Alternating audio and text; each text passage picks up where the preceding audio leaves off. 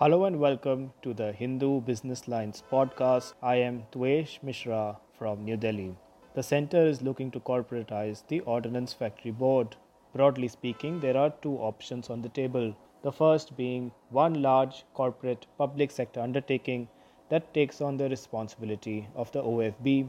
The other option is having multiple smaller PSUs that control individual or clusters of ordnance factories. According to sector watchers, converting the OFB into a large public sector undertaking like ONGC or Indian Oil with all factories in its fold is a more viable option. This is because of the existing synergies that need to be maintained for sustaining production of ammunition and arms. Experts from the ordnance factories also say that we need to ensure that the war reserve capacities that are created are retained and not closed down due to economic considerations. There is also a strong view against looking at ordnance factories from a profit loss perspective.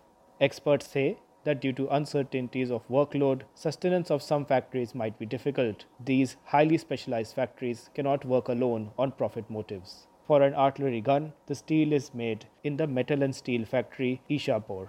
A presetting of the barrel is done in Kanpur, the trails in Muradnagar, the recuperator and buffer in gun carriage factory Jabalpur. Some components in different factories and integration also in the gun carriage factory Jabalpur.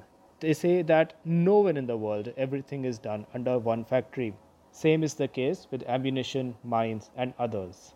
Another example is the manufacture of the T-90 tank, which requires the contribution of 27 ordnance factories for manufacture, after-sales support, and overhaul, in addition to a number of private and public sector companies.